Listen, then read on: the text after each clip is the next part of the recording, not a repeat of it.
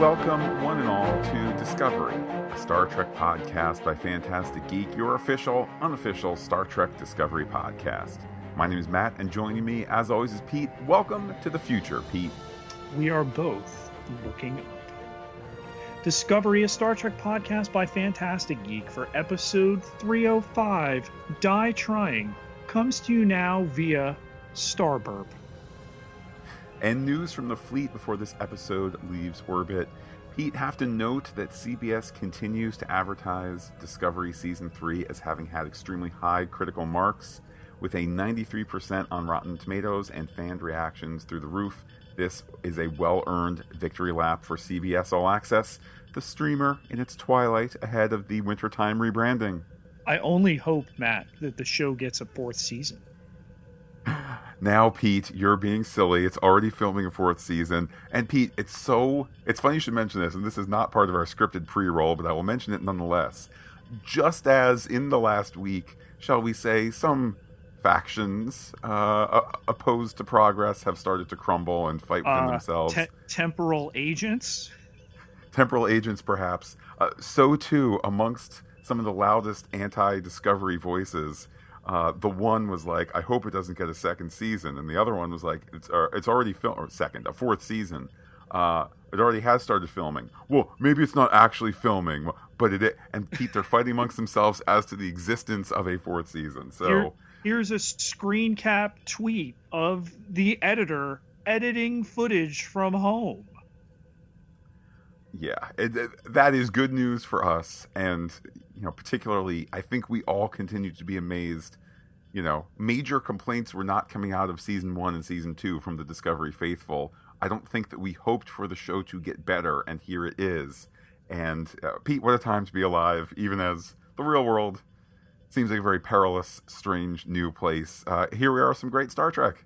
Well, the escapism of developing an antidote to an illness in a hopeful future, Matt, that's something we can all look up for. With that, let's head into our mission briefing. In his quarters, Captain Saru records a supplemental log as he puts on his uniform, with grocery store produce aisle mist drifting around him.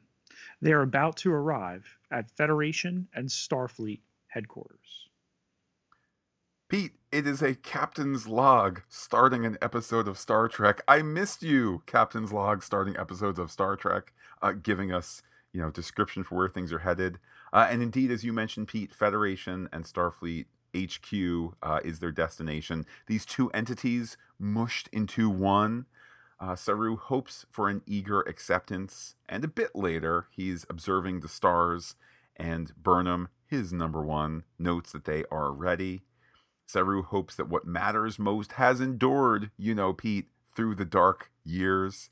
And Burnham also reminds us at home that The Burn is a Season 3 mystery. Thank you very much. Keep your pencils sharpened as we look for details. Also, Pete, she'd like to find Mom. You mean The Burn? Perhaps, people, let's save that for theories. The story continues on the bridge. Detmer notes that they have arrived. Pete, but wait, are things distorted? Yes, there is a distortion field. Looks like a clear jellyfish as they head to this rendezvous here. But Saru notes that this is a security measure to mask their location. They are expecting them, and he orders Detmer to take them in. Cue reaction shots before the center of the object, the distortion field, filled with a brilliant light and futuristic ships, including at least one United Earth Defense Force vessel. Pete, there's also, amidst all these strange new designs, you have organic ships, holographic wall ships, detached nacelles, a flying rainforest, and, Pete, so poignant, the Voyager J, and then to the side, perhaps not quite as in brilliant display, but something that I think that tugged at everyone's heartstrings in the last 48 hours, the USS Nog, an Eisenberg-class vessel. Yes, even a new Constitution class that might hold a crew of 2,000 on the Voyager J, Matt, um, which Tilly doesn't know the number of letters in the alphabet. Owo can't wait to hear those stories in a book by Kirsten Beyer. Pete, you read my mind. Um, and of course, I mean, both both parts, not fan service, Pete, fan heartwarmers.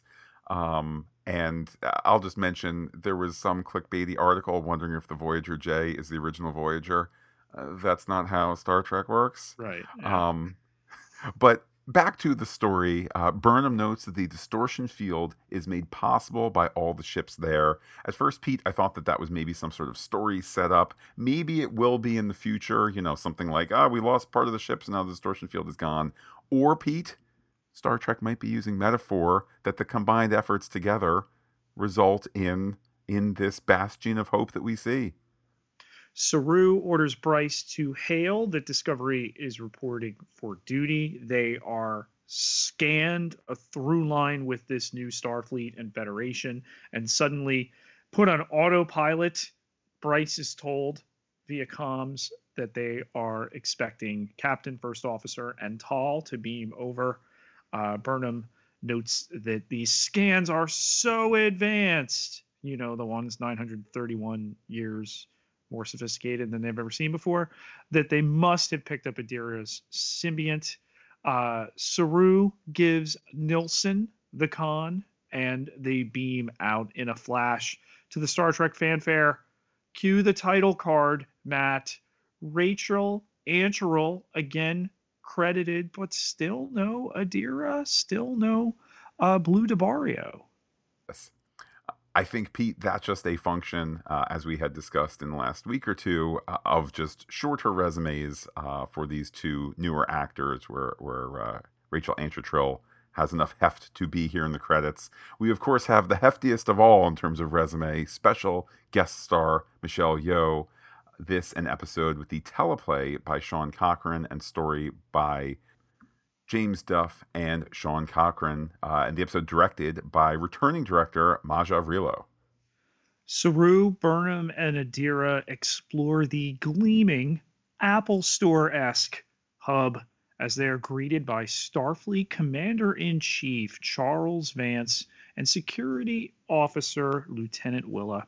He hasn't seen many Kelpians lately because contact is limited since the burn, which wasn't recent, was 120 years ago.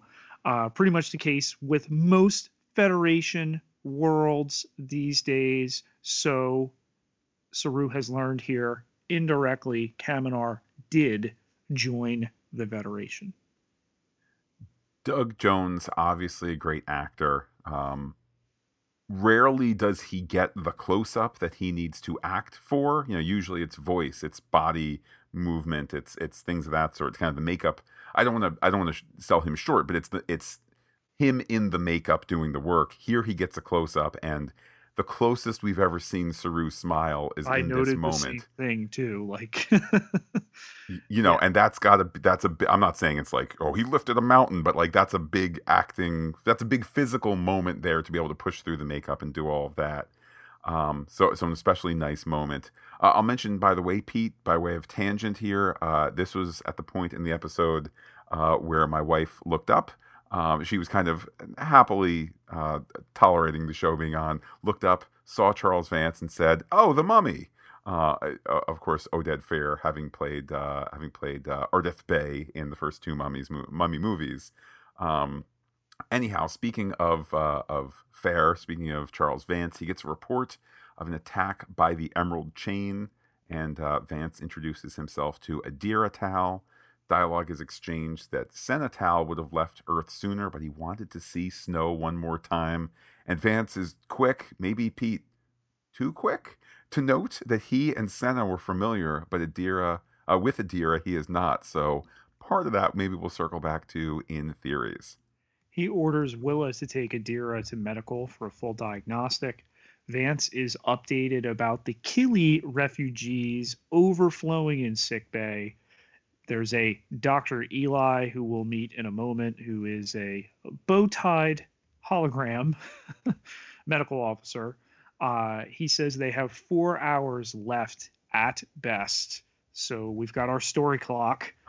They are suffering from cascading failure of the nervous system brought on by misfolding proteins or prions, which are actually a real phenomenon. They're not contagious, but there's no cure yet. And Burnham oversteps in. Saru soothes everything out. Hey, they just want to help the Federation family, but debrief comes first. Eli eyes them as they explain how they got to 3189. Red Angel suit went back into the wormhole, self-destructed to send the last signal. They only had one time crystal.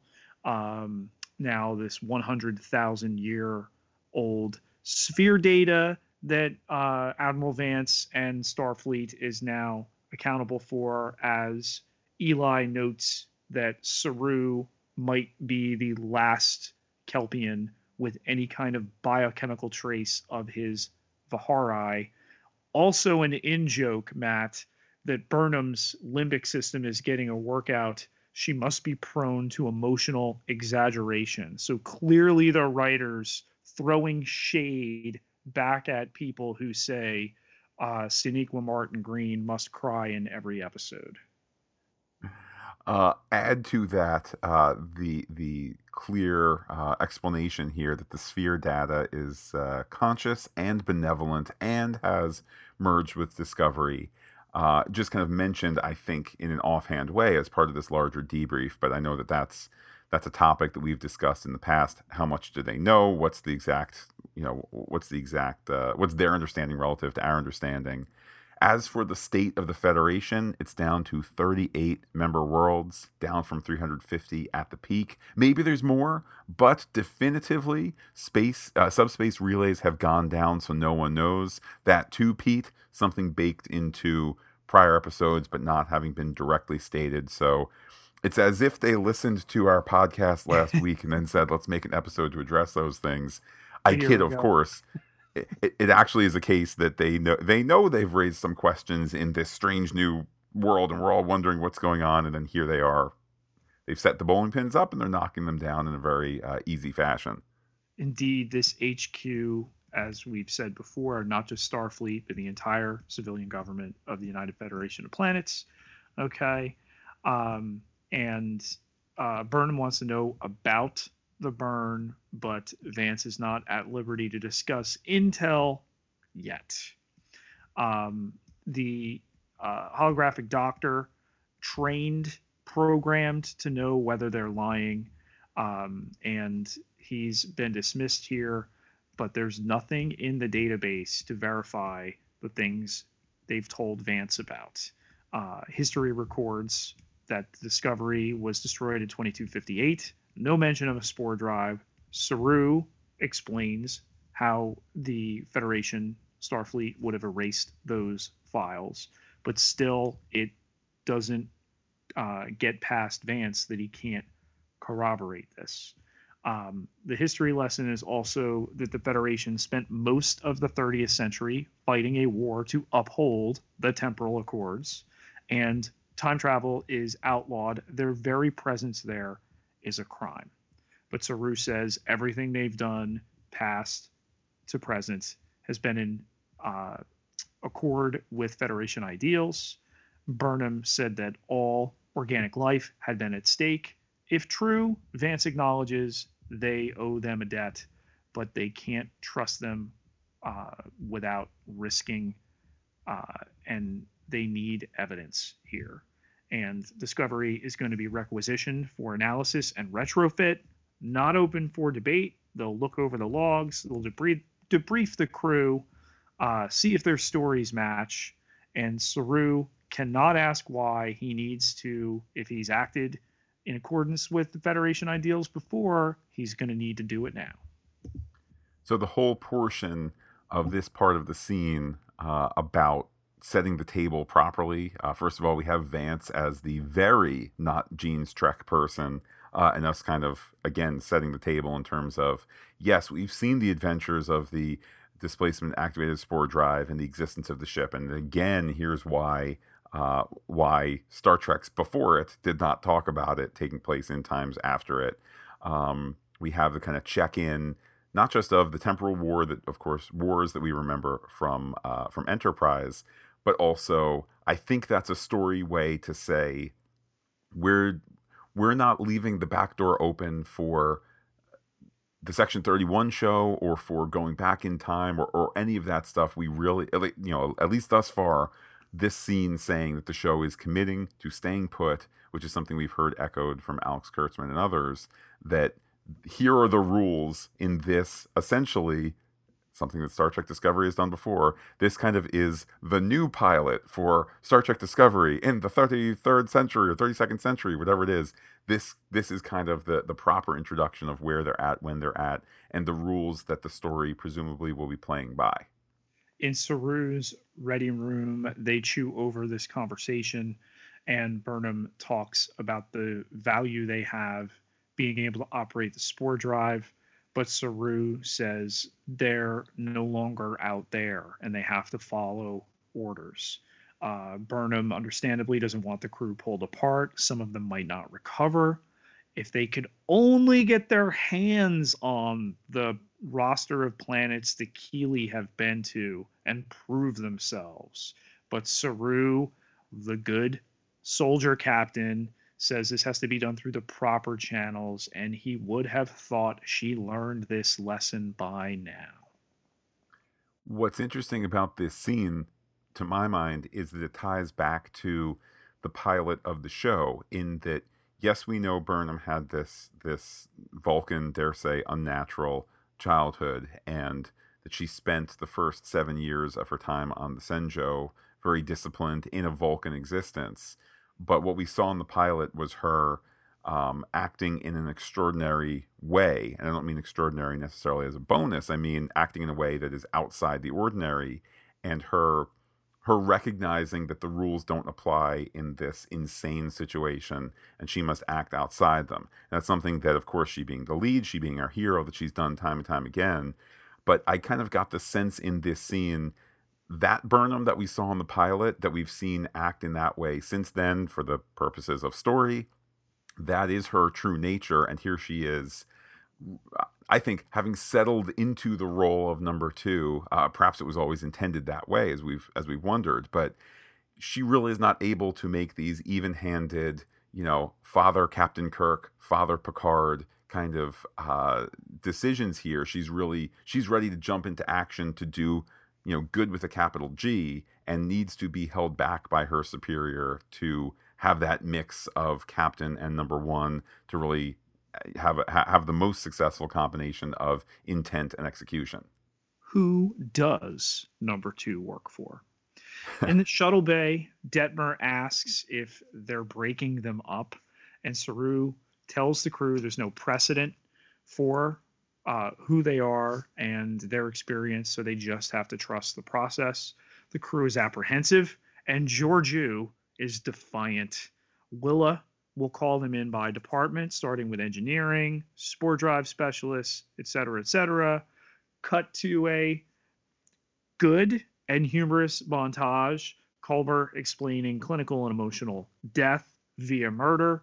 But hey, he and his murderer are good now, despite the fact that his murderer is 930 years in the past, and hopefully we'll see Shazad Latif again in Star Trek. Reno explains how she hooked up with Discovery when it was raining Starfleet officers. She needs snacks, later a drink. Stamets considers himself essential, though his interrogator may have debriefed Detmer to get that information. Reno thinks the Emerald Chain Orion Andorian Syndicate sounds like a ricin party drug. And Tilly explains how she got her hair blown out and became a Terran captain / dominatrix before non-D stonewalls. Some time goes by, and Lieutenant Willa rebuffs Burnham's attempt to have Discovery help the Keeley, but Starfleet is still assessing the intentions of Discovery. Pete, I think hidden in this episode, both on the surface and hidden, are the major concerns that Starfleet has about Discovery. Again, it's on the surface, but I suspect we'll talk about it more in the theory segment.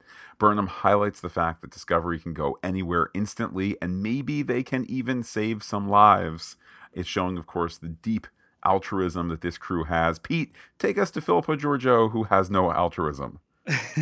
She was picked up on scans right away, and a rigorous debrief is protocol for all Terrans. So there's two security people in addition to a bespectacled gentleman played by David Cronenberg.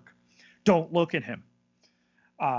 This is her second universe, her third timeline. It depends how you look at it. She looks at it, Matt, by blinking, which causes both security holographic programs eventually to shut down. She dated Control.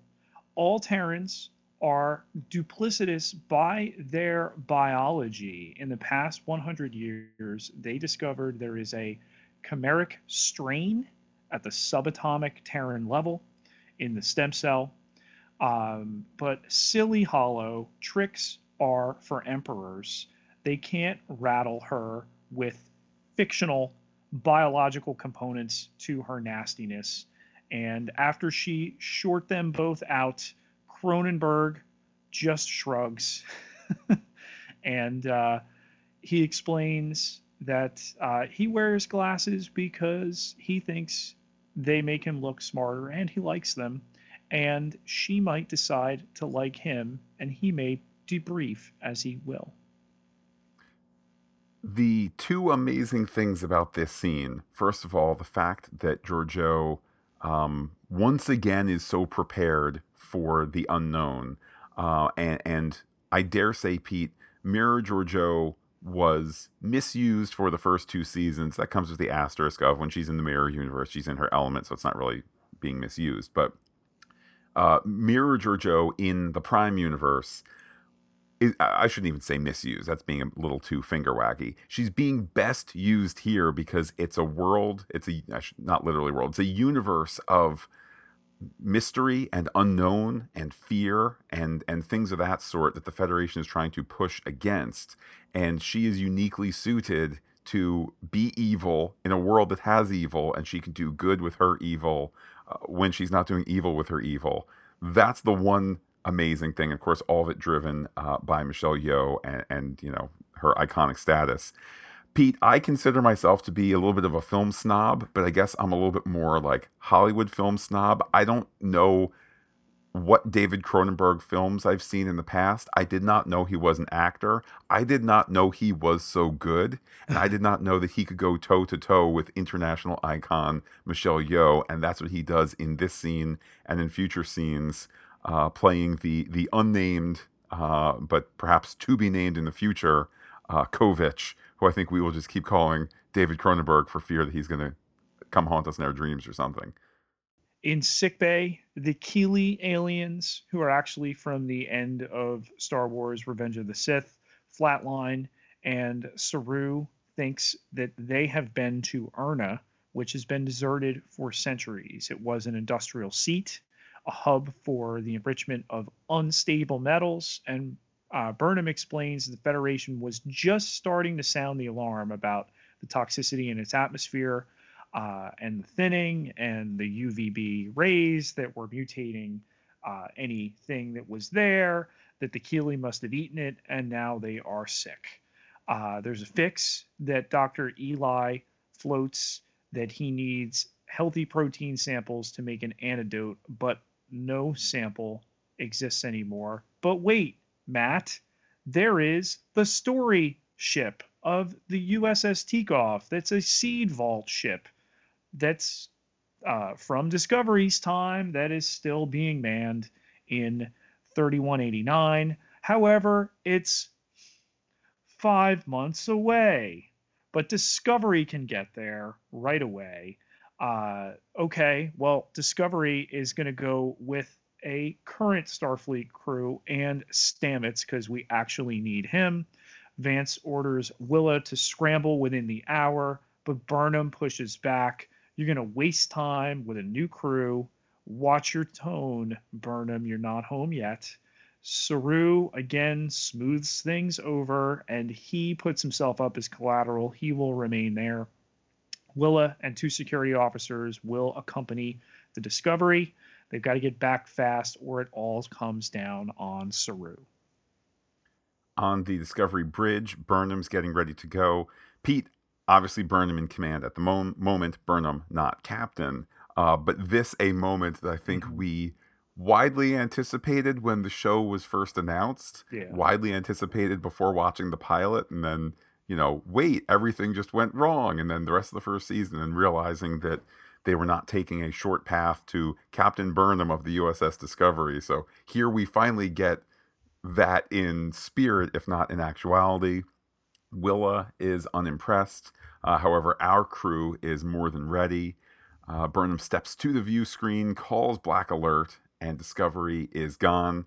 And it arrives outside an ion storm.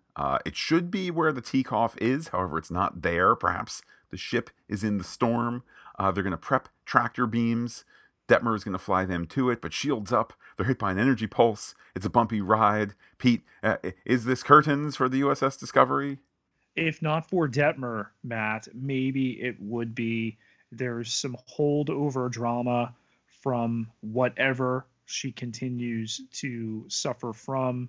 Awoshikun nudges her, encourages her, and afterward praises her along with Burnham for getting through the crisis before they are able to get close enough to lock a tractor beam on the Tekoff and pull that up. We learn further that it is a ship that for the last 500 years they've been taking turns. The Federation has with who's watching it. And beep, boop, beep, what do you know? Non, who is standing in front of me, there is a Barzon family on there most recently. They joined the Federation in the 25th century. I had no idea, Matt. I'm pretty sure you did not, that they had never joined the Federation. I mean, we've seen them in several iterations of Star Trek. Non has not seen a Barzon since she joined up, and that the atmosphere in the Tekoff will mean that everybody else will need breathing apparatus. The seed vault can only be accessed through beam-in, so the transporter chief needs to be ready. Hey, Nilsson, you already had the con this episode. Reese, now you take the con. I did have the vague memory from TNG, from the episode The Price, the Barzon, let's say, Pete, not being at the crossroads of the Federation, not being the highest highs. In a little bit, of course, we're going to get non-supplementing that with it being a rather threadbare species, kind of far from the action and whatnot. Pete, I will assume, by the way, that in the grand tradition of thoughtful and heartfelt ship names, I assume that the Tekoff, because it's so small, it's named for the TikTok, which is the small video site. Here, you make a little Tekoff, and you kind of go da, da, da, and you keep your seeds, and it's the tiny TikTok. I found it to be an allusion, probably to someone of Eastern European or Russian ancestry. That could be too. I know that while on the ship here, indeed, Pete, perhaps it's Gavril Andronovich Tekoff, the Soviet astronomer and pioneer of astrobiology and father of astrobotany. Maybe and creator of TikTok. Pete, I'm not saying that somebody should go to Wikipedia to update the fact that though Mr. Tekoff died in 1960, perhaps we could add to his Wikipedia that he also is the inventor of TikTok. I see, though, in all sincerity, there's a moon crater on, Pete, the moon. There's a Martian crater and an asteroid all named for Tekoff. So this certainly very well named, particularly since we're talking astrobotany seed ship. Pete, there might be a little bit of an earther bias towards the Federation naming scheme, the Starfleet naming scheme, but them's the breaks. Ultimately, though, Culber is called to the bridge. This is while Owo scans the ship. Toxicity is low but odd, and we're quickly getting ready for Burnham, Culber, and Nan to beam on over. I would have thought that maybe Willa would have joined for like protocol reasons, but I think story reasons win out because the story that we're about to see unfold on the Teakoff does not have any, like, there's not any dramatic room for Willa to be like, wait, don't do that, wait, what's this, why are you, like there's Right. no story bonus, even though I really think Willa should have gone along. And she serves her purpose with the science team over on the vessel in a little bit. Aboard the Teakoff, it's a garden all over the place. The seed vault has been compromised. The Barzon atmosphere leads to accelerated plant growth, and also Nan's eyes are different. Real air, real her. The radiation levels are safe, Culber says. There's a family of 4 that they're looking for. Culber detects a life sign for a second and then not. And we notice, as the viewer, there is phasing behind him. Take us back to Cronenberg, Matt, and his holographic badge. Look, Star Trek sages that are out there. Alex, though you swear not to listen to podcasts, I bet you are listening.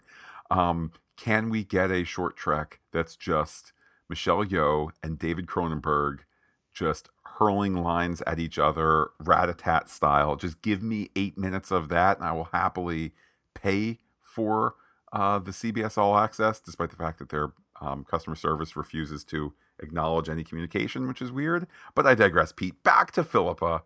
Her unnamed questioner notes that he sees that she is interested in his badge. Pete, I believe this is the first time that the badge is also displaying a holographic display, although I feel like maybe an episode or 2 ago we saw that as well. But I digress. He just simply takes it off, gives it to her to play with. She drops it on the floor, then smashes it to kind of sift through the pieces. It's unclear to him why she would have come along for this journey. He notes that his birthday is April 5th. That is a Terran holy day, the first day of a crossover between the Terrans and the Vulcans. So just to keep track here, Pete, or you tell me if I kept track properly, because it was only on second viewing I kind of fully understood. It was at this date in the 2060s, I believe, when a Vulcan prime ship crossed over to a Terran ship, or perhaps vice versa. But that was the first time that our universe and the Mirror Universe collided. Is that correct? We've seen it on Star Trek Enterprise, a tease sequence, Matt, before the Terran credits with the Faith in the Heart song. But wait, Pete, I thought that the people behind modern Star Trek didn't like the old Star Trek and didn't know anything about Voyager, Deep Space Nine, or Star Trek Enterprise. What? Yeah. Anyhow, he notes rather curiously that he's had a fascination with the Terrans since he was a boy. He's been always interested in this group that has the Maxim because we want to. He offers to answer his questions after she asks some. And this, Pete, is where you have 2 really veteran actors just flying back and forth with the lines here.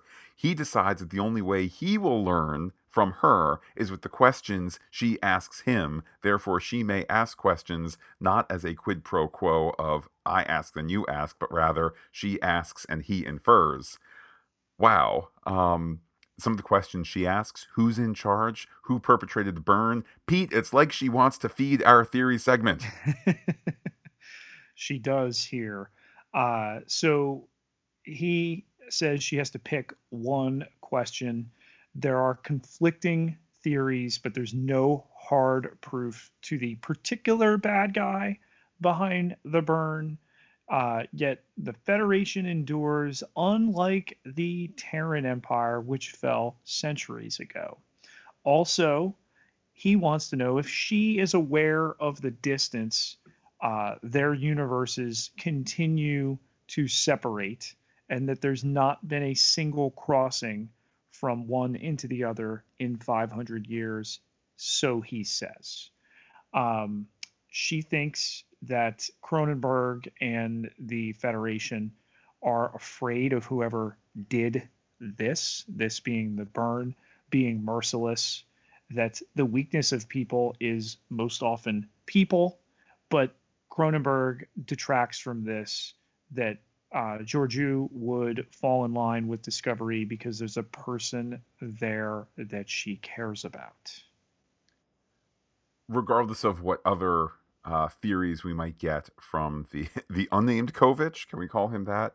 Um, we'll talk about him more in the theory segment. I think one obvious takeaway here is he is more than a, maybe not more than a match. He is a match for her, and this is the seduction slash conflict, the intellectual seduction I didn't know this show needed. The story returns to the Teakoff, where our Discovery crew hears the family singing. Turns out it's Hollow Mom and Hollow Kids. Oh, and Hollow Dad as well. Mom is singing the same melody Senatol knew from his childhood. How odd. Pete, we have been tasked to talk more about that in the theory segment, and hopefully you have some answers. Burnham decides she's ready to go into the vault, which has already been established as beam in only. So she beams in. It's spinning all around for what I'm going to say are sci-fi reasons. I only say that because I saw a cool video on YouTube in the last month about the Norwegian seed vault that is attempting to do the same thing as the Teakoff here for the same kind of terrifying reasons. And it's just a, it's elegantly constructed into the side of a mountain and blah, blah, blah, but it's ultimately just a big library for seeds that sits there. But I get it, Pete. It's sci-fi. It's 1,000 years in the future. I'll allow it. Yeah, it's a cool story conceit. Culber finds out from Non that she wishes she had gone home before they went to the future, and that her species is known for two things: their diligence and poverty. Um, and what little that they have, they invest in their children. He asks if her family would have been proud that she went into Starfleet, but she knows that they were devastated, and she can only imagine what they heard once she was reported as dead, and how they reacted. But the last time she's heard her language spoken was now, and she starts searching the logs here. Dr. Addis, the father in the first log, explains it's been 4 months since they arrived, and it's brought their family closer. The next log, we go right to the trouble that there's an ion storm, that their distress calls cannot be answered, and that he cannot identify the light that hurt the rest of his family, and he has to find a cure before it disappears. She replays it, poring over for details. When Culber says that she needs to come over, he's found a section that's running on full power, and they find cryotubes with the mother and the two daughters already dead, and that Addis is alive. He broke open the seed vault to find a cure or a miracle, but where is he? And meanwhile, in the seed vault, Burnham is denied on her attempts to access the code, and Addis attacks and phases away. So to recap here, we have Addis's logs. Hey, life is great. Hey, there's a weird ion storm light. Oh no, things are worse. Then he's phasing. Pete, phasing into some sort of creature. A little bit later, we're going to add the transporter into the mix here. Wait, kind of sounds like the movie The Fly. Wait, 1986 The Fly, directed by David Cronenberg. Wow. They did The Fly in this episode. Venus flytrap. There you go. It's all this is just, the snake, the alien snake. These proteins of this episode are folding in upon themselves. Indeed they are. In the vault, Burnham detects something is wrong, and then Addis arrives to fight her, zoops in to fight her. Then all of a sudden he's gone. Later, Burnham info shares the fact of this to Non and Culber. It sounds like his grief has disconnected him from reality. Non quietly but fiercely notes that Barzans see death differently, and Burnham intuits that maybe the phasing is the key, which takes us perfectly to the science lab where Stamets, Reno, and Tilly are analyzing the radiation in a unique, unprofessional, and ultimately successful way. Um, they they find it interesting that Addis is phasing, and then very quickly, in a traditional, I was going to say classic, in a traditional Star Trek scene of Tech the Tech, and I'm sure if you have backgrounds in the science that they are talking about, it's all vaguely plausible, perhaps not, literally true, but it's all kind of vaguely making sense. For most of us, it's a bunch of words that some of which sound vaguely familiar, but if Addis had to beam in, maybe he was hit by a coronal mass ejection. Pete, that's a CME or a star burp. By the way, Pete, I love the character of Starburp on Battlestar Galactica. That would have killed him, but since he was mid Starburp was beaming, on Mandalorian this week. oh, Pete, hashtag it's all connected. But there could be the solution there. It's a quick act-toe moment, and there's a solution to things too, but he won't like it. Dramatic end of scene. Pete, as you take us back to the teak-off. Willa, having witnessed all of the dysfunction here, which is part of the team. So they're going to need to lure Addis out. Cut to the cryotubes where there's a power failure warning, and Tilly gets him and beams him into the vault, taking him back into phase. Non talks to him, but Culber takes Burnham aside to explain it's too personal for Non, that they share the same ethos. Ultimately, through talking to Addis, Burnham is able to get the code to the seed vault. It is Amma and Tulpra.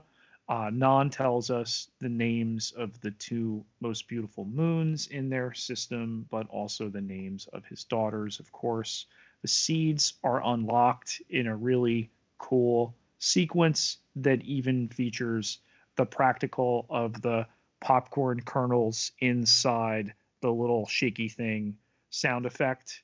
Um, and Addis will not leave his family, but Culber says he's incapable of rational decisions. This living history of the Federation in the Teak-Off is important.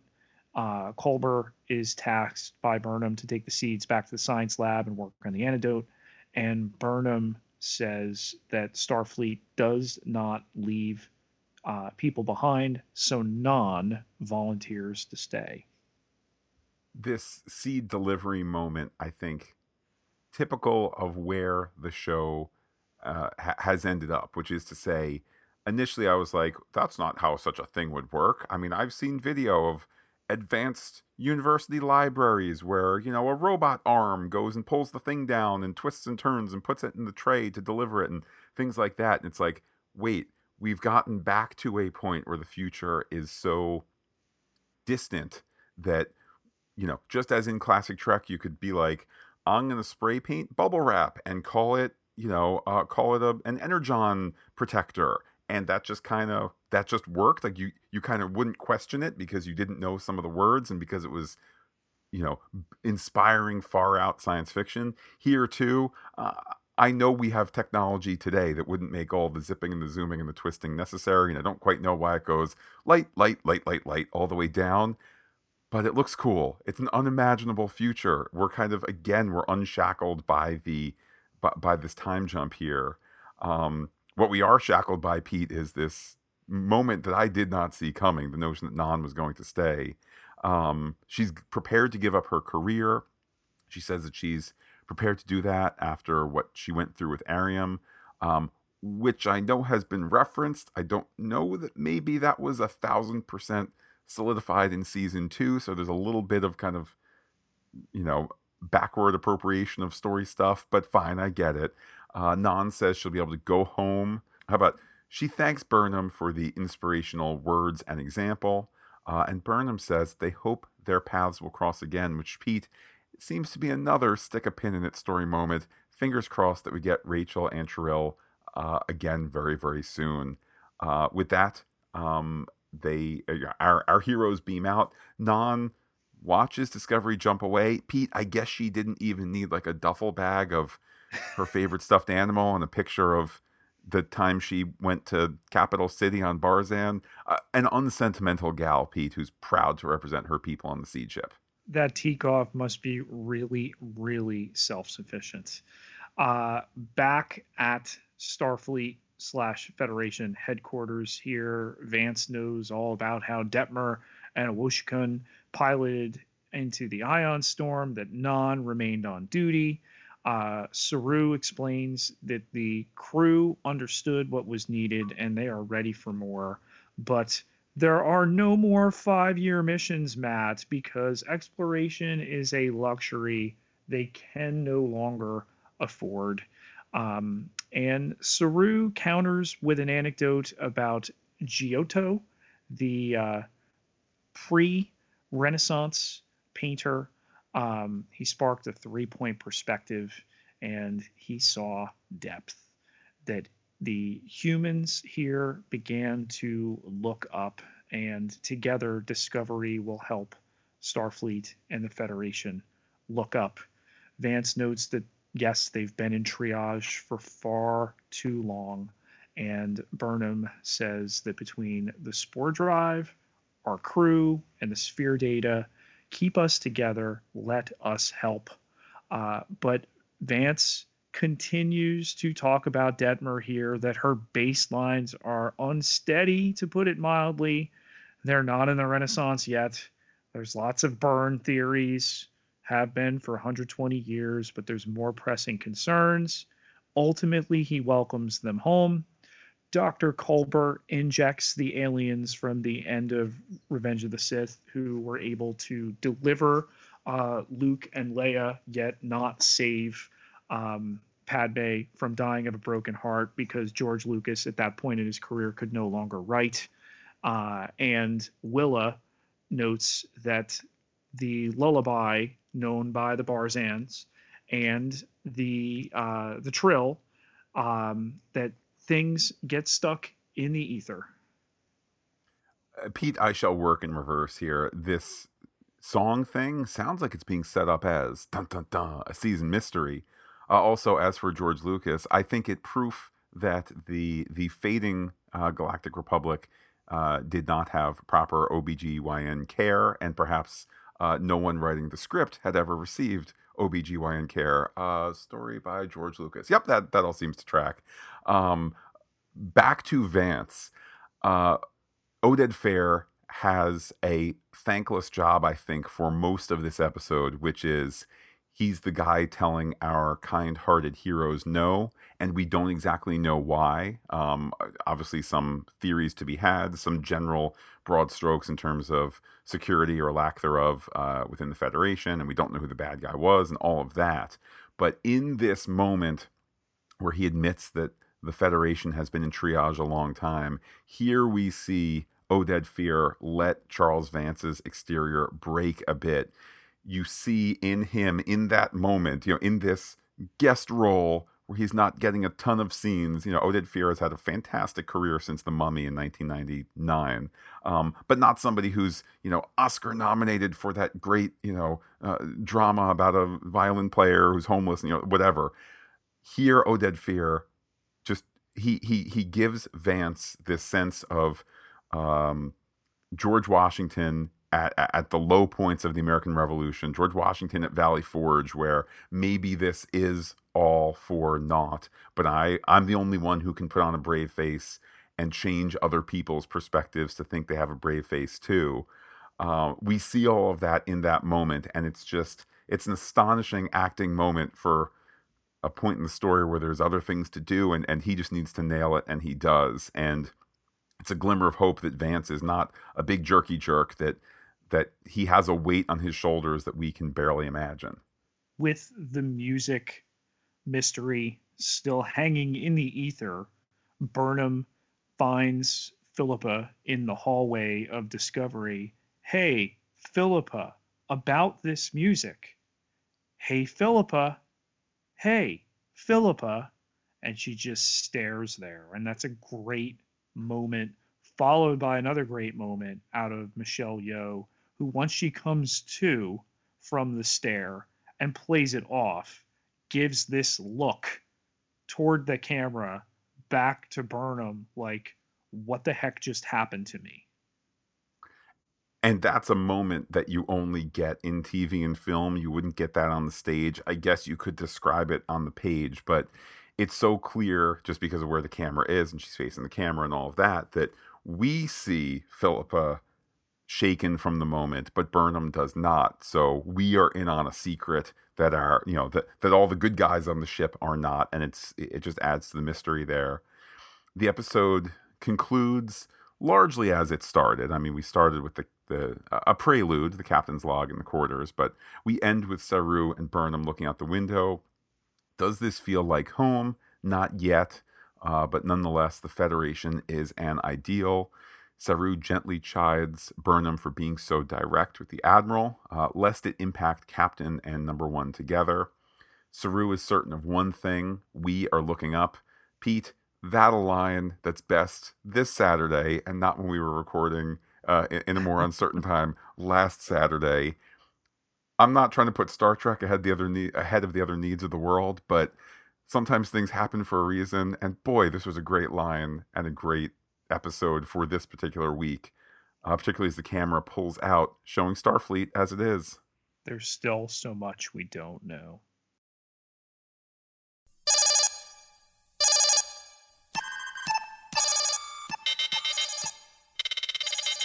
Pete, we have an incoming threat analysis. Oh my, Pete, will I lose a rank if I suggest that Admiral Vance should be at the top of the list?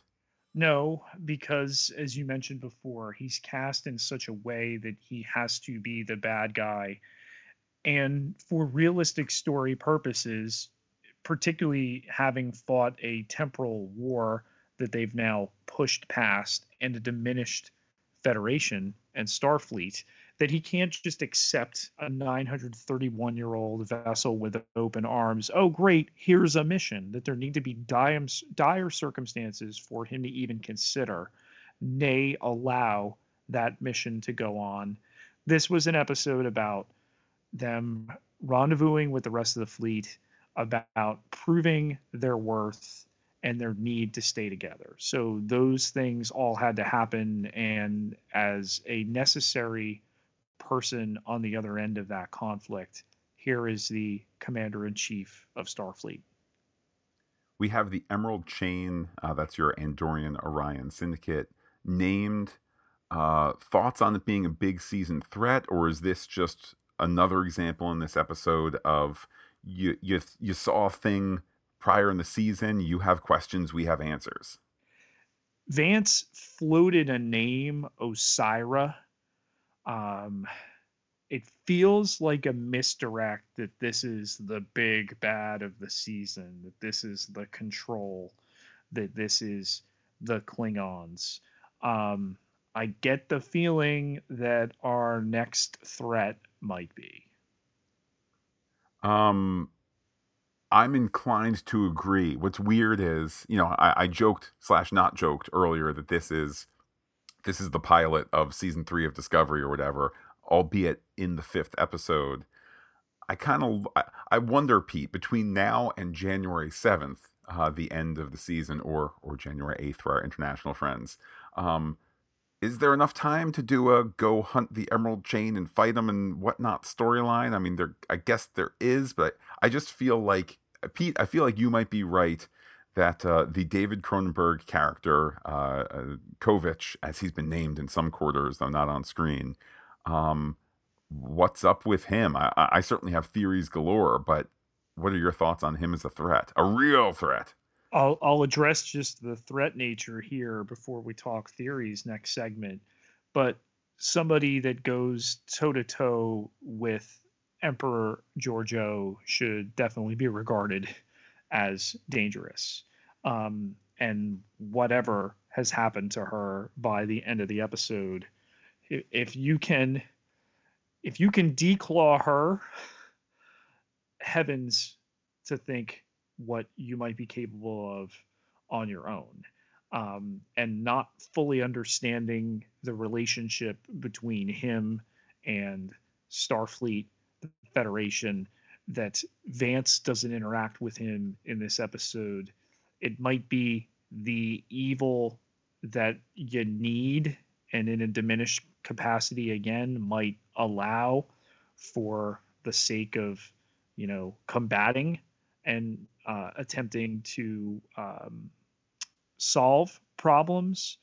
But hey, Matt, if only Section 31 had this artificial intelligence that gained sentience and got completely out of control and made it necessary so that Discovery had to go all the way into the future, I feel a similar vibe with the introduction of Cronenberg.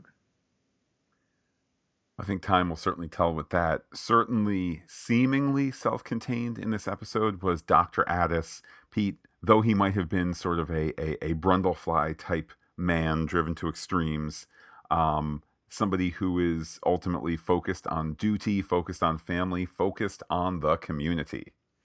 I think we leave him and this storyline at an interesting point. He did not receive treatment. Nan's going to finish the watch. She's going to go back to Barzon. She's going to bury the family. It's implied he as well. I have to imagine we're going to see Commander Nan again. Certainly want Rachel Ancheril to remain with this show. I think she's been an excellent addition to the cast, and the way that we develop her in this episode. I mean, shades of Lost, Matt. You get the character story, and they go away.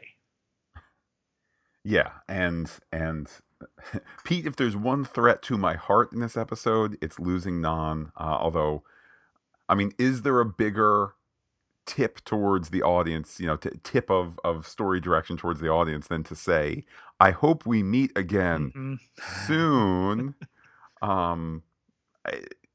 To me, it's not a question of when this season, or not, or rather, it's not a question if this season, is when this season she will return, and hopefully for successive episodes. Yeah, and I'm sure there's a story dependent reason she will need to come back, and that's fine. And let's hope that happens, Matt.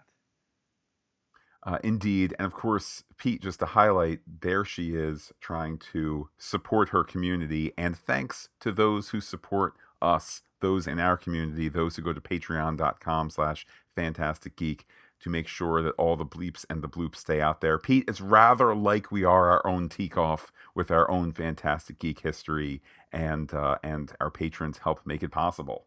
I was just having a conversation yesterday with a patron who logged on to his account and noticed there was a new thing we had put up there to check out. So we're always looking to add value to that on top of you placing your value in our product, investing in us, in the Federation, in Starfleet for Fantastic Geek.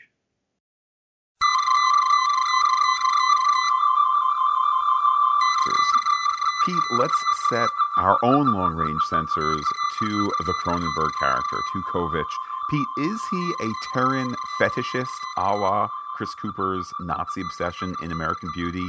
Is Kovich eager to run a Terran Empire flag up the back of his space truck? Let's hope not. If he did, maybe it should be at half-mast, R.I.P. Terran Empire.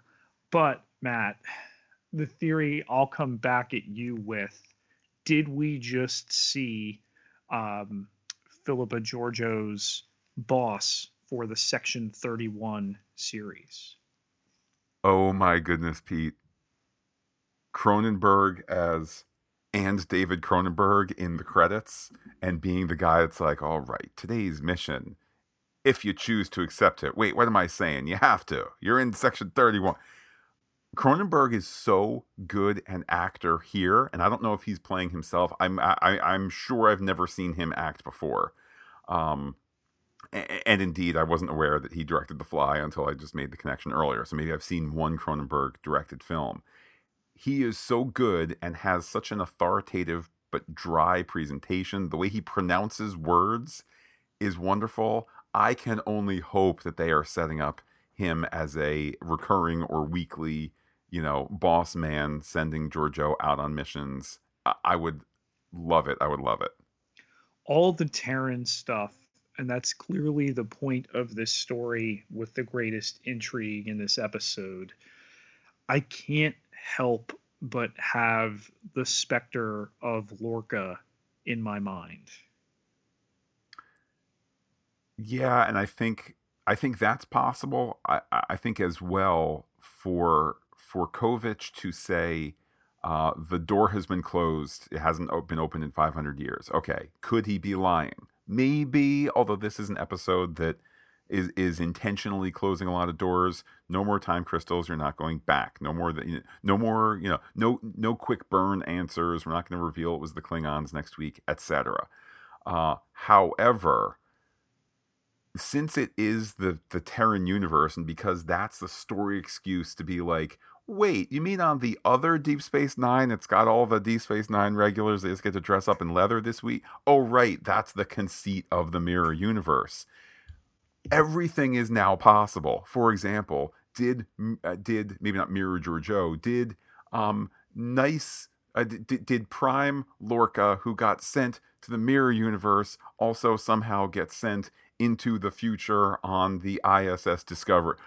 Crazy things like that are now possible because the mirror universe lets us flirt with things that are dumb story things, but it only lasts for while there's the crossing over storm or until we beam back, or things of that sort. So the fact that Giorgio is pausing there, is she crossing back over to the world, is whatever it is, it's a universe of possibilities in an episode that's trying to say, stop looking to old Star Trek, we're making new Star Trek. And to retroactively establish that the Terrans have a biological reason why they're bad and like goatees and leather and stabbing people after sex. Well, and let me say in all sincerity, Pete, if we are just watching Star Trek for fun people in pajamas who, shoot space lasers and sometimes wear makeup, then fine. There's a science AI says there's a biological imperative for Terrans to be bad.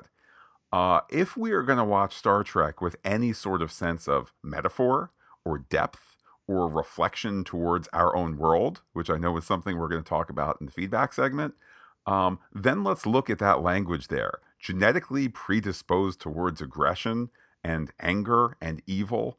That very quickly sounds like things said in the 19th and 20th centuries about people of African descent or East European descent or Jewish background, et cetera, et cetera. Yes, we can all agree that Terrans are all bad. And that's kind of like, I don't mean to misuse a phrase here, but that's kind of like a story safe space where we know all the Terrans are bad. Like there's no, just like the Romulans as a group always end up being the baddies. Klingons are kind of a cool biker gang for Picard, and sometimes they're trouble, and then there's the wine, but sometimes they want to, the ladies want to, what, with Riker and all that, but they're kind of cool now. No, Romulans are bad, Terrans are the worst. But look, we're using language here that should raise concerns for us as thinking human beings about a show that's trying to talk to us about us, not, look, there's a lady with a tiny bikini who we painted orange. That's cool. And I think that begs the question, with the state that we find Giorgio at the end of the episode, has something been done to her Terran biology? We leave her, we return to her, she's back on Discovery, we don't know what's happened in between. Is that even her? Do I need to blink at her rapidly to know if she is a holographic AI? I mean, they established that there's a faint echo to the AIs, to the holograms in this episode, and some of them wear bow ties. None of that is her style, and wouldn't put it past Cronenberg to take those elements away so that she can blend in. I think that's a theory to watch. Another large theory, Pete. My friend and yours, Andre Yeager, had asked us to share our theories about the music, this shared song that Senetal had from his childhood, that Willa and others, half the people around here know that song, kind of, sorta. Um, Pete, I can go as far as to say it is the beginning of a big season long mystery, the elements of which will be revealed later. Then I saw Andre's tweet and I was like, oh no, we need to dig more. So, Pete, I give that to you. What will you tell the gentlemanly Andre? What is the song all about? Can you settle it once and for all, much like Ash Tyler and Vogue? Go ahead, give us the definitive final answer. All right. I don't think I've cracked this one the way I cracked that one in the first episode. I have two working theories. The first is maybe this is some form of Federation national anthem, that it's a lullaby, something comforting, something that later Willa says you get stuck in the ether. Maybe it's that, we put it all together. Here's the cello portion, here's the hum portion. Oh my god, it's the next generation, the motion picture acoustic anthem. That'd be kind of cool in a season that's about reestablishing the Federation and Starfleet. The only thing it made me think of from the world of Star Trek was that season 7 Next Generation episode. Side note, Pete, I think that was a season by and large that was about, for the creatives, it was about kind of completing the journey. And hey, we never really did talk enough about the ecology. Let's do an ecology episode. Let's do this. There's the episode where, oh man, there's all bits of common DNA or whatever, and it's like, but wait, only if the humans and the Vulcans and the Klingons and the Romulans, if we all work together, then we can put it all in the scanner and reveal that there's the base species from millions of years ago that was the only species out there with one head and two arms and two legs, and that's why we all look similar. And we've answered that question, and we've all had a message here about our underlying humanity for everybody at home, and all of that. It made me think of that, like it's clearly meant to be a unifying thing, but it probably won't be. And when we put the song all together, it will unlock the secret from the past, in part because Star Trek has already done just that. So I'm a bit stumped, and await further details in the future.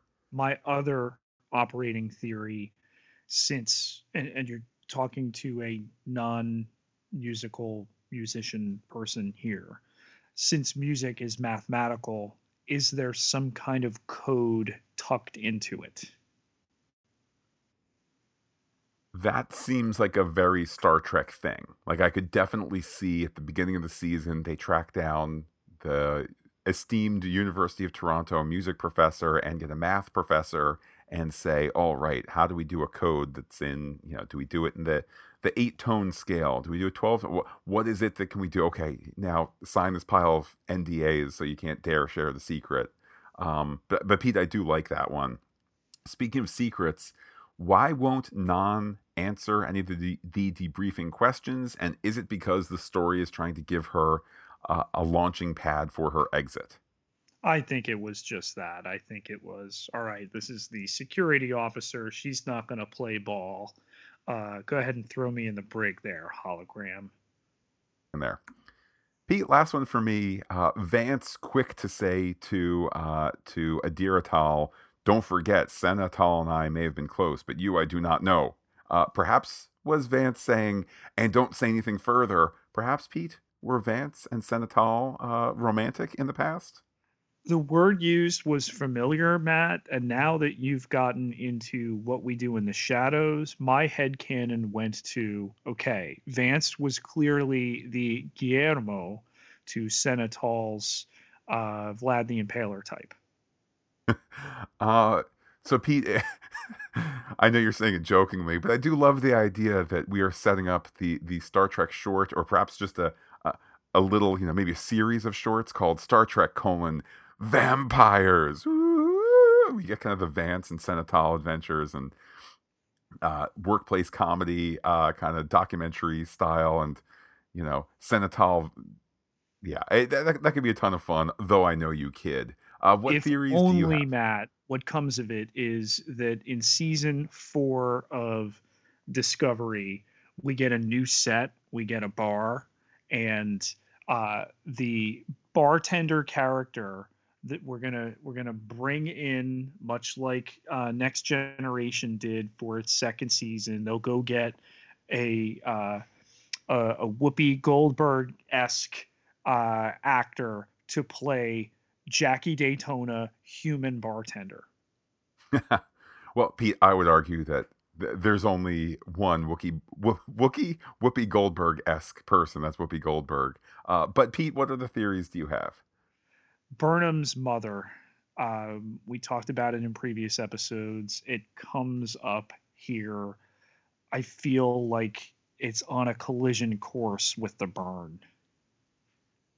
I was very surprised to see her ask about her mother for the very reasons that we discussed in the past. If they wanted to leave that story and not explore it anymore, then it would have been like, if you're going to bring it up, it would have been goodbye, mom, But instead, this now a new open mystery. Um, and Pete, you could be on to something. I mean, the show has been unafraid to make Discovery the center of the story universe. Not just, because the adventures take place there, but like it's the thing that kicks off the Klingon War, and it's the thing that ends the Klingon War, and it's, the latest in the crossover with the Terrans, and not just any Terrans, the Emperor, and all of that. The notion that mom may have perpetrated by accident this death of millions and millions of people, it feels right, even though I hope it's wrong. Voyager J fan service, or are we going to get a little bit more? And was that other constitution the constitution we all hope that it is? Well, as I've said before, we've had 2 seasons of Discovery end on the Enterprise. We've had 1 season of Lower Decks end with Enterprise characters. I would welcome if this season is not, wait, look who's coming through the hollow thing. Or the security field or whatever it is. It's Thomas Riker, the 78th. And it's played by Jonathan Frakes, and he's the captain of the Enterprise, the Enterprise, P or whatever. Like, I don't know that we need that. I think, look, do we like those moments? Absolutely. Would Awosha Khan, as somebody from her time period where the Crossfield class is really awesome and really new, but where do you want to end up? You want to end up on a Constitution class ship. That's the apex of the Starfleet hierarchy. Of course, you'd be asking about that, and she's asking for us. What does that style look like? But I think too, the show rightly gives us love to other Star Treks. It gives us this moment that the Voyager reputation, which is something that largely did not occur on screen for the show. Occasionally those messages back home and whatnot towards the end of the series, but we didn't see really the legacy of the parade in San Francisco and the earth-wide esteem, and they all got medals at Federation headquarters and all of that. I know Kirsten Beyer has taken people down that route with the book and whatnot.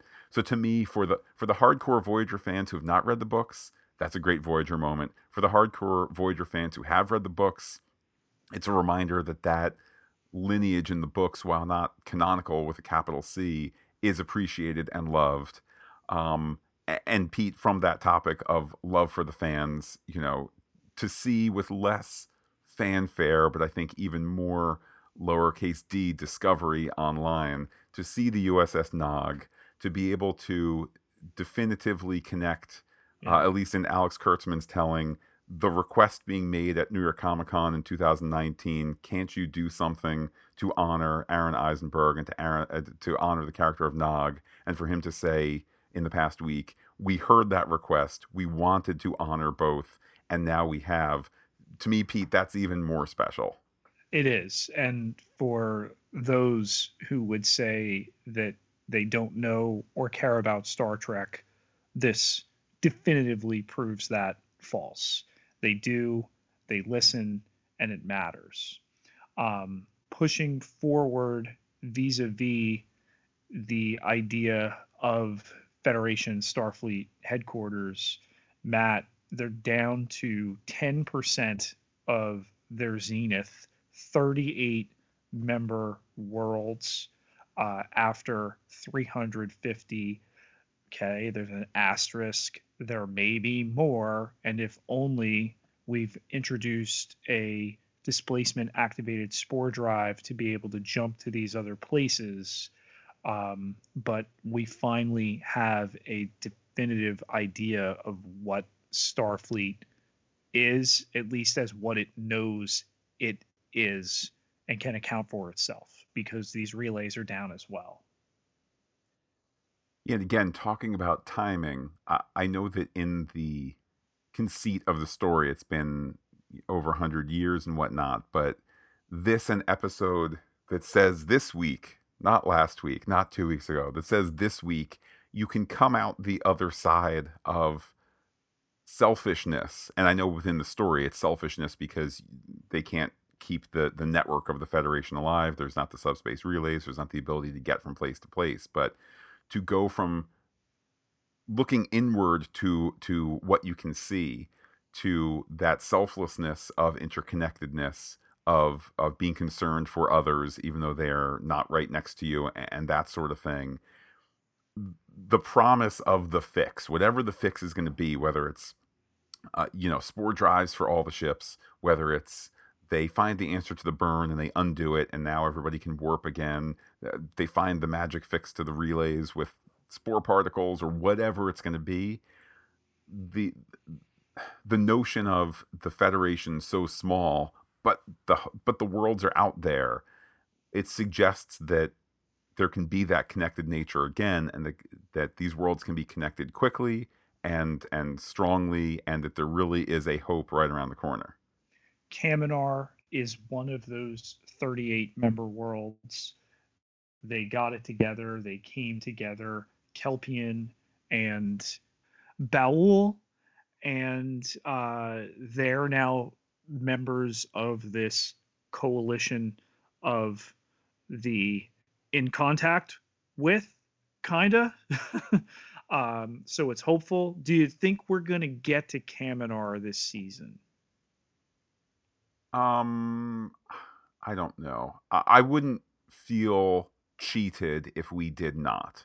If we just go on other adventures. Again, I really, really think that after two hard fought, excellent seasons, the number one challenge that the creative crew, the writing and producing crew, had for Discovery was dealing with all these issues of canon and timeline and what you can and what you can't. And if somebody comes in and says, hey, I have a great idea about blank, immediately you're going to have the biggest Star Trek fan in the room say, well, no, you can't do quantum torpedoes because quantum torpedoes don't show up until the 24th.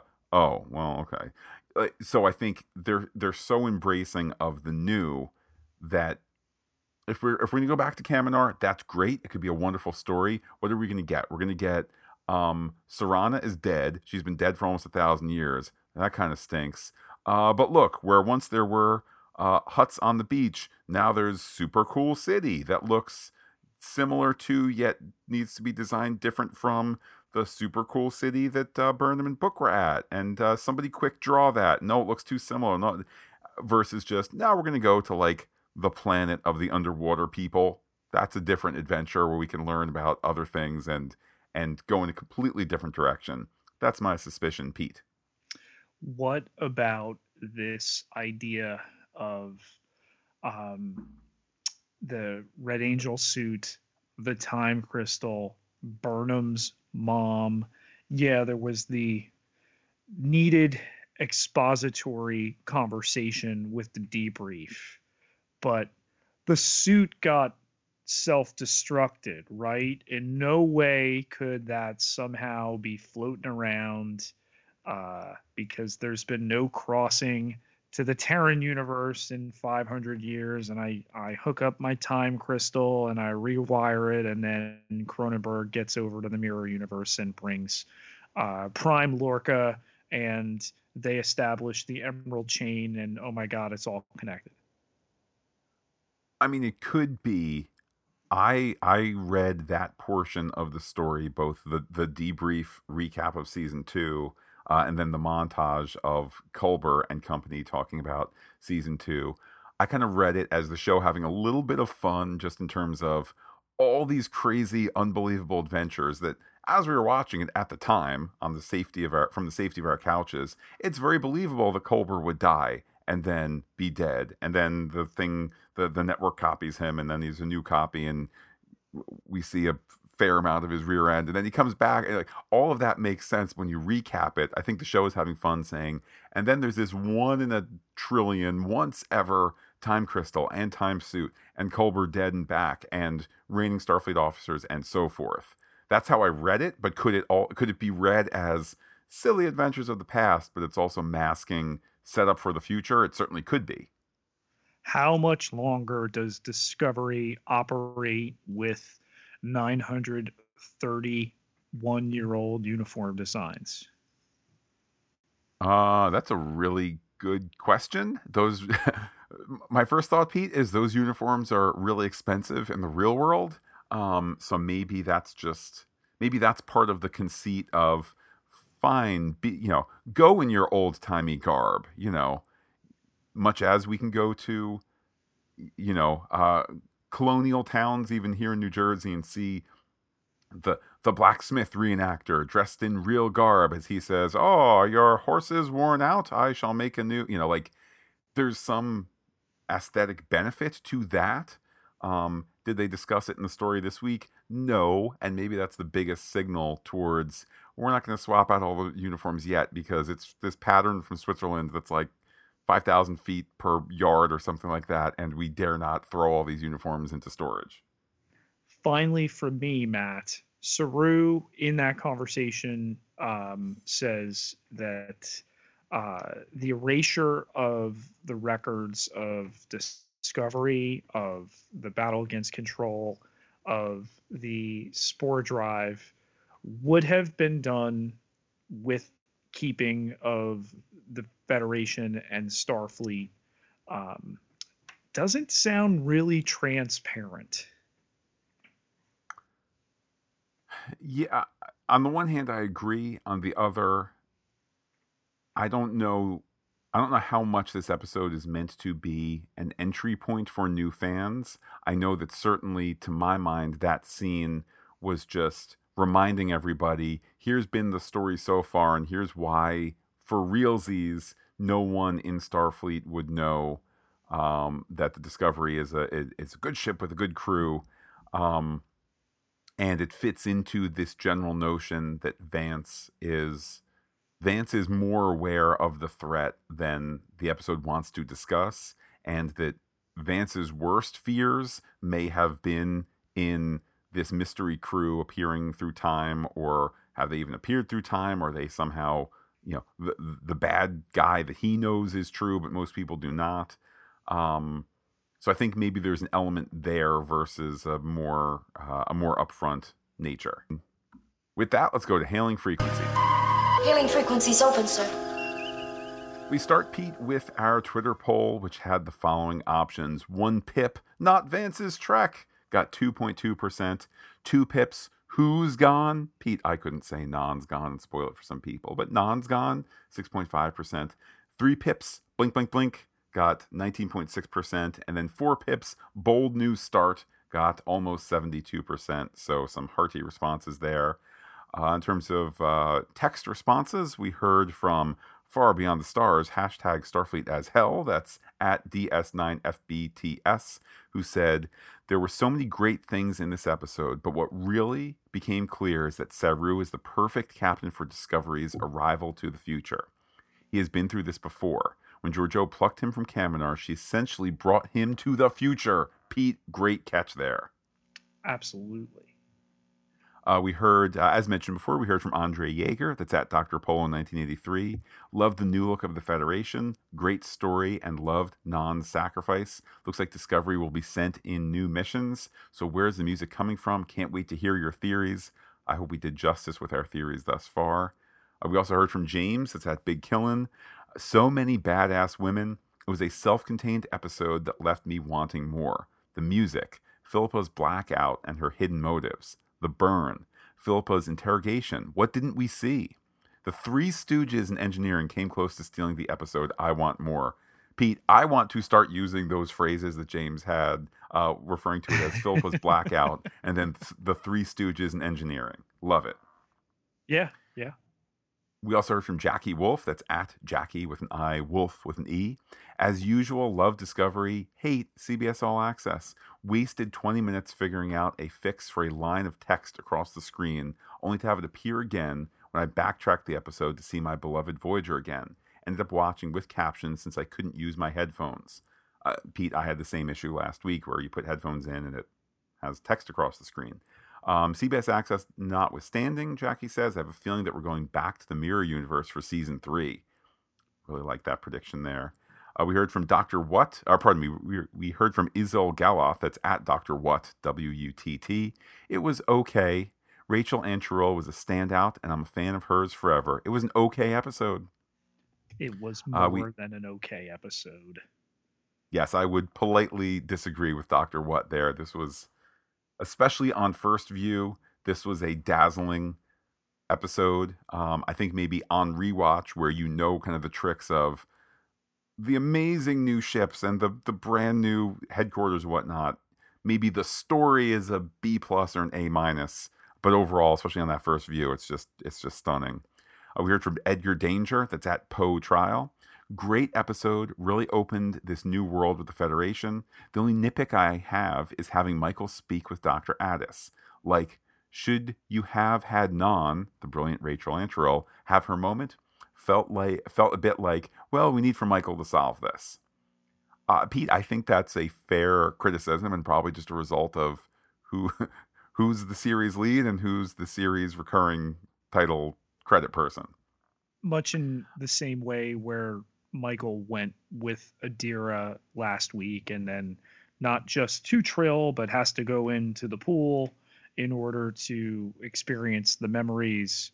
You got to remember who's top billed on this show. Yeah.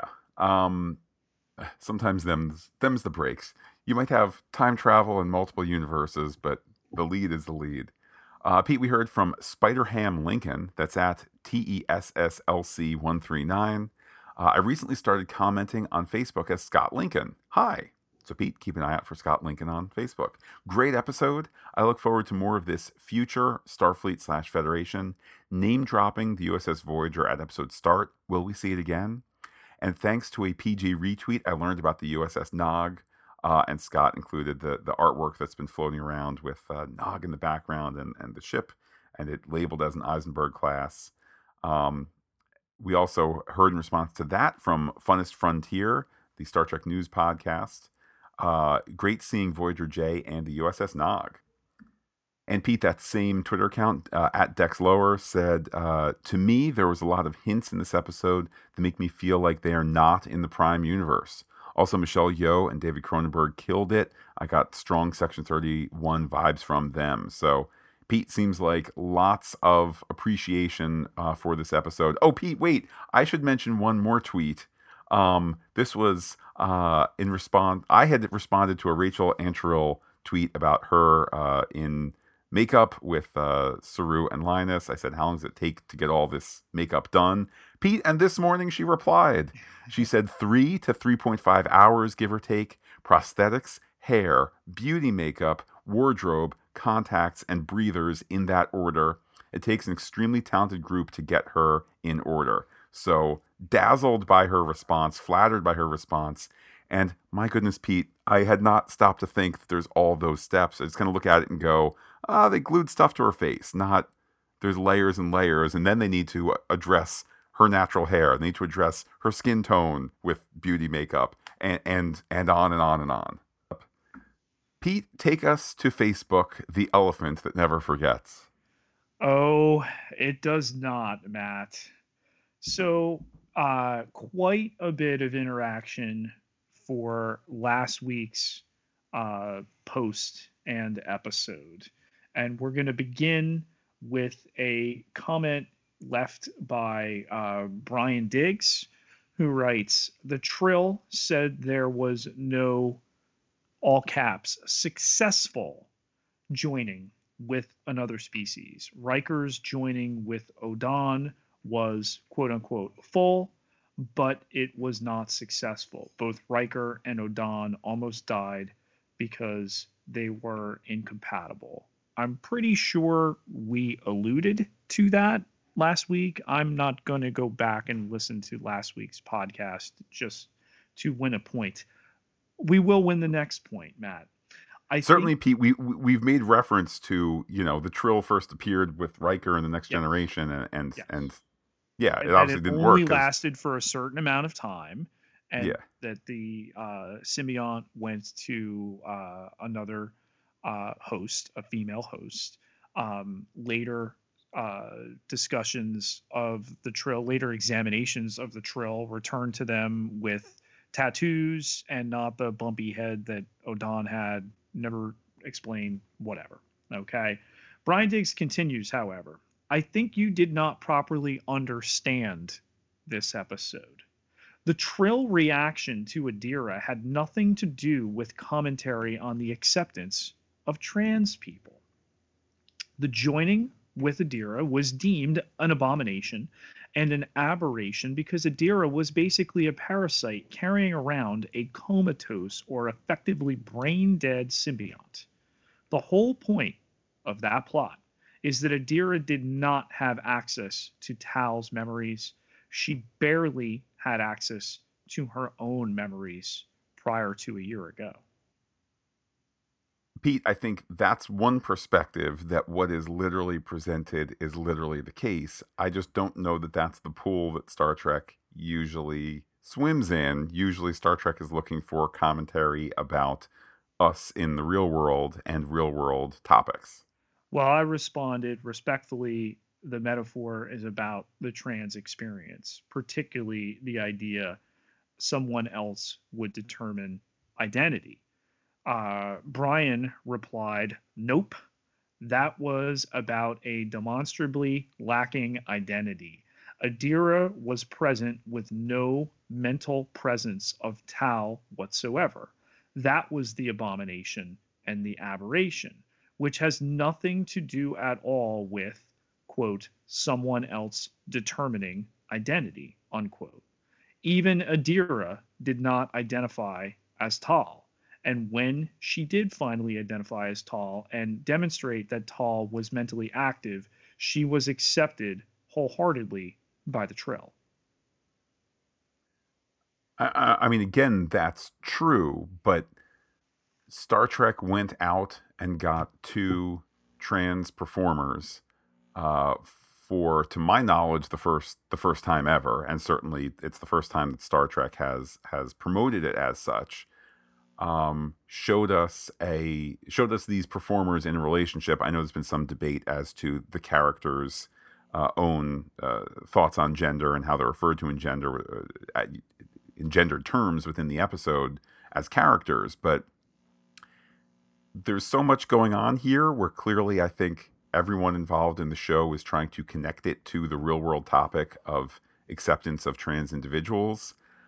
And I think perhaps there's an over-reliance on, but there's a slug thing and there's spots on the foreheads, therefore it's only about Trill. I mean, Pete, I think of, why was Worf on the bridge in The Next Generation? Was it because Klingons are cool, yo? Or is it because Gene Roddenberry said, I can't imagine a time that there's no Soviet Union, but we're going to take the Star Trek Russians and we're going to make them not just friends with the Federation, not just peaceful, but we're going to put a Russian on the bridge again, this time a metaphorical Russian in Worf, to show that to show commentary, not because Turtle head makeup is cool.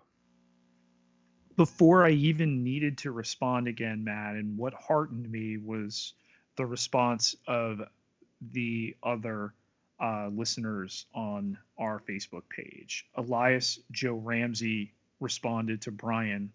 Kurtzman makes it quite clear and then takes a snippet of a quote from a Variety article.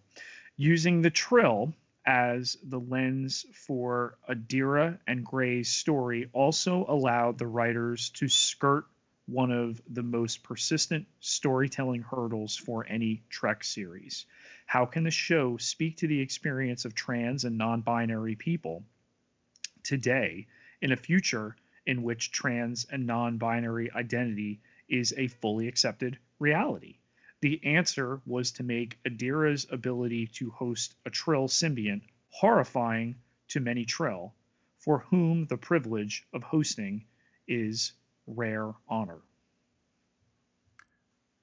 I mean, I feel like it can't be explained better than that. It's using the sci-fi tools. The show is using the sci-fi tools available to it, particularly the familiar tool of the Trill, which, again, you would think in the 1990s that it would have been easier to explore these issues. I know there was that one Deep Space Nine episode that did that.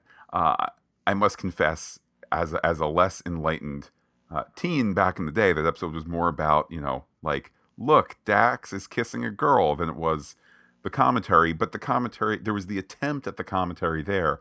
Most of the time it was just a weirdo thing where Avery Brooks can hang out with a late 20 something woman, but she's smarter than him and has more life experience than him, and he calls her old man. That's a cute story thing. It really wasn't doing much in terms of talking about different slices of life in the real world. Brian wrote in again, the Trill did not find Adira's ability to host a symbiont horrifying. The Trill found the idea of hosting a symbiont with no trace of the symbiont's mind being active horrifying. Once Adira demonstrated that Tau was mentally active, they accepted Adira as a host wholeheartedly. In the episode, the Trill did not immediately reject Adira as a host. They asked Adira to demonstrate that Tau was mentally active, and when she stated that she has no mental connection with Tal whatsoever, they found that horrifying. What Kurtzman said is irrelevant. Just as referring to Adira with they/them pronouns would be irrelevant and erroneous for episode 4, when episode 4 clearly indicates that Adira refers to herself with she/her pronouns. What Kurtzman says for PR purposes doesn't necessarily align with what the episode depicts, and in this case, clearly does not. In episode 4, Burnham presenting Adira to the Trill was the equivalent of someone presenting a mindless Frankenstein to a human. Here, I brought your child's brain back to you in this new body. They can walk around and do stuff, but otherwise, they are brain dead. You can't communicate with them in any way. You're welcome. Pete, the key word there, the key phrase is PR purposes. And there, I think, therein lies the rub. I thought perhaps the listener was a fan of French literary critic Roland Barthes, who wrote about the death of the author, and that author's intentions and biographical facts have no weight in interpretation. I thought maybe that's where they were coming from. However, to dismiss Kurtzman's statements as mere PR, I think gives great insight, because it presumes that Kurtzman cannot mean what he says, and it presumes that Kurtzman and the production cannot have intended this character to be trans. Therefore, the character is in no way reflective of the trans experience, because it's just being said to sell clicks. Maybe that is the case. I just suspect that there's a preponderance of evidence against it, including the fact, Pete, that, I think as enlightened as most Star Trek fans are towards infinite diversity and infinite combination, and as enlightened as we have come in the last years, the last decades, in terms of being more inclusive, I think that maybe the general Pete, I'll speak for myself, perhaps not literally, because hopefully I do appreciate infinite diversity and infinite combination. But I think that from my perspective as middle-aged white male, middle class, etc., not turning trans people into, not looking at them as weirdos or as a punchline to a joke, not using phrases like tranny and things like that. I think that that's been the trying to understand the perspective of trans people, I think has been the latest in the list of understanding people who are not like me. And I suspect that maybe that experience has been true for a lot of people, where, you're fine with the black captain and the lady captain, and you're fine with people of color at the workplace and so on and so forth, but not quite there yet when you're like, well, is that a he or a she? And I think that as we continue to evolve, hopefully we as people in general, and we particularly as Star Trek fans, you can say, and I ultimately don't care. I ultimately don't care, period. But this is an episode that cares about trans people and the trans experience. And when Kurtzman is saying it, and when the production is saying it, and when people, frankly, who are closer to that community, like Anthony Rapp, like Wilson Cruz, though they are not trans, as part of the LGBTQ plus community, when they are seeing it, I think it's time they can answer these questions better than we can, and they have.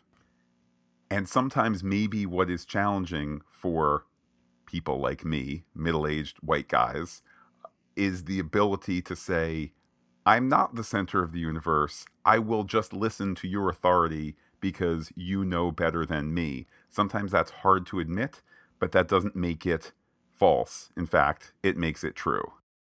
Brett Williams responds to Brian Diggs here, saying, I realize you're holding desperately to this pedantic point, but it doesn't apply, and it's obvious that the writers were trying to communicate, including them expressly saying so. I'll leave you in the denial tent of protection you've created. Pete, dialogue's an effective means of communication, as Saru said, and I guess if you're at an impasse, you're just at an impasse. Scott Lincoln, who you referenced before, Matt, on Twitter, he writes in, this was a good episode, and I'm glad they didn't try to hang their hats on the Dax symbiont. Discovery has already relied heavily on Spock, Pike, Sarek, Amanda. It should continue to do what it does well and be its own entity without relying anymore on Star Trek of years past. Yeah, I love that. I think that's part of the mission statement for this season, which is really, really to be brand new Star Trek and not need those things, as wonderful as those things absolutely were in the past. Pete, let's head to the email machine. The first one from Heidi.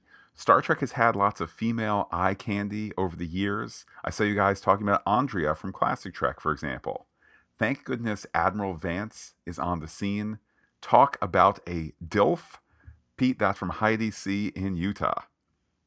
Wow, I don't think I've ever heard that expression before. And all right, if that's what you like to look at the screen, and we're going to use that term here, I guess more power to you.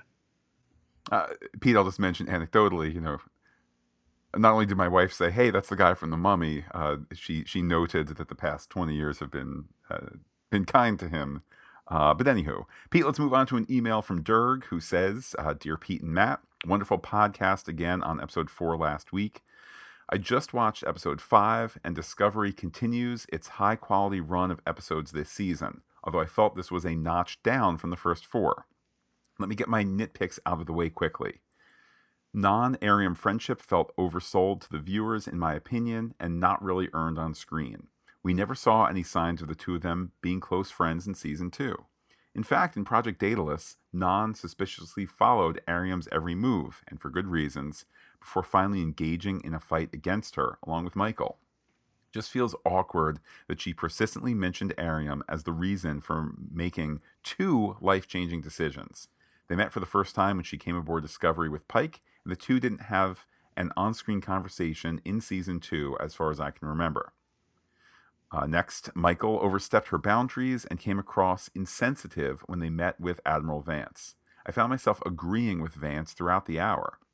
He needed to be as cautious, if not suspicious, when there is so little of the Federation left. I am glad Saru was there to remind Michael of her duties and manners at one point. Moving on, so Detmer is still suffering from PTSD, yet still responsible for piloting Discovery. Shouldn't she be the number one priority for Culber or Pollard at this point? Now for the good. Fantastic couple of scenes between Georgiou and none other than David Cronenberg. Not sure what happens with Georgiou at the end there, with her eyes fixated when Michael tries to get her attention. Culber had an important role for the second episode in a row, and Wilson Cruz delivered again. Saru and Tilly are such positive forces. I can say the same about Adira. Jet Reno is always a delight. Michael remains an inspiration for millions of viewers, I dare to say. The visuals, lighting, makeup, and special effects are all second to none on TV. I watch a lot of TV, and I don't know any other show at level with Discovery in these areas. Thank you always. Apologies if this was too long. Pete, certainly no apologies required there. That's from Markalian Durg at Markalian Durg on Twitter. So your thoughts there, Pete? Never too long there. The non-Airiam thing, I think their bond was forged in terms of Airiam fighting what was taking over her, and really her guilt at having been the one to shoot her out the airlock. And I think it's fair that Non, has come to find that to be her raison d'etre. Pete, I know that this episode has Fleet Admiral Charles Vance. Perhaps we need to upgrade the rank for Admiral Fred from the Netherlands. Will he come out the other end of this comment as perhaps Federation President Fred from the Netherlands? Let's listen and find out. Hello, Matt and Pete, and all listeners to Fantastic Geek. This is Fred from the Netherlands with some feedback for Star Trek Discovery Season 3, Episode 5. Very good episode. The amazement of the crew watching their arrival at Starfleet headquarters and standing at those windows really reminded me of the main crew of the original series in Star Trek The Motion Picture, where they arrive at the space dock and see the Enterprise for the first time. I really wonder if we will see at a certain time also the Discovery crew in the uniforms of the New Federation. I really can understand the mistrust of the New Federation, so that they do their checkups and need to have proof what the Discovery crew is telling them. I do understand, although it feels for us a little bit too strict and unfriendly, certainly after everything the Discovery had to go through, but of course they didn't know. I found it a little bit a trope that when Burnham said, okay, we have to prove ourselves and after that they will trust us. Well, they did the job and at the end everything is almost okay. I'm very sad that we lost Commander Nhan, but there is still a possibility we will see her back. I still expect some tension between the Discovery crew and the New Federation, although they did manage to keep the crew at least together. And of course we can expect that at the end the Discovery crew will solve the problem about the burn. We still have some mysteries about what is happening to Lieutenant Detmer, and is it just PTSD? What is happening to Georgiou? Is the news that the Terran Empire is drifting away too much even for her? That was all for now. Greetings, all the best, Fred from the Netherlands. I can definitely appreciate Fred's comment about the motion picture and space dock. I got a Star Trek 3 space dock vibe out of it, and we've even seen echoes with the way that Lower Decks sent it up. The over dramatic, too many shots from different angles of starships. The starship porn, if you will, or even my friends, we've come home, that kind of thing. I think it's familiar turf and enjoyable turf that kind of return to home. Pete, Fred, wondering as we did, will we have the Discovery crew get those new uniforms? And then Fred, of course, wants Non back. What do you say on both? How long, if at all, until we see the new uniforms? And then, not even if at all, when will we get Non back? I'm thinking season 4 on the new uniforms. I think we'll see Non back later this season. And then similarly, like I mentioned before, here we are. We have 5 episodes done. We're just starting to be able to investigate the burn after 5 episodes, despite it being introduced, a month ago. When will the burn be solved? When will the mystery of the burn be solved? Pete, will it even be this season, or are they setting up an arc to next year? Oh, I think you've got to answer that conflict this season. I look at it like a domino situation. I think determining what was behind the burn will open up a new set of questions. Well, certainly we'll keep an eye out for that. How can people be in touch with you to share their thoughts? Is Mom the source of the burn? Is it hashtag It's All Burn Nected? Is it Pete, as our friend Zort70 Ian in the UK said? Is it with a ham being burned? How can people be in touch with you? You can find me on Twitter at Peter, Pieterjketelaar, Ketelaar, 11,694 followers. Can't be wrong. And while I'm personally on Twitter as Looking Back Lost, do be in touch with the podcast. Comment on fantasticgeek.com. Check us out on Twitter, Instagram, Gmail, where we are Fantastic Geek as well. But wait, Pete, there's more. Facebook.com/Fantastic Geek with a PH, all one word, like it today. For those listening on the Pop Culture Podcast feed, we will be back tomorrow to talk Mandalorian episode 203. If you're just here for Star Trek, same Trek time, same Trek channel next Saturday as we talk Discovery episode 306. Also in this past week in the Pop Culture Podcast feed, we talked about WandaVision, then the show announced the date. So Pete probably, Monday or Tuesday, will do a quick update there as well for all our Marvel fans. But for now, I will say adios to all our listeners and give you, Pete, the final word.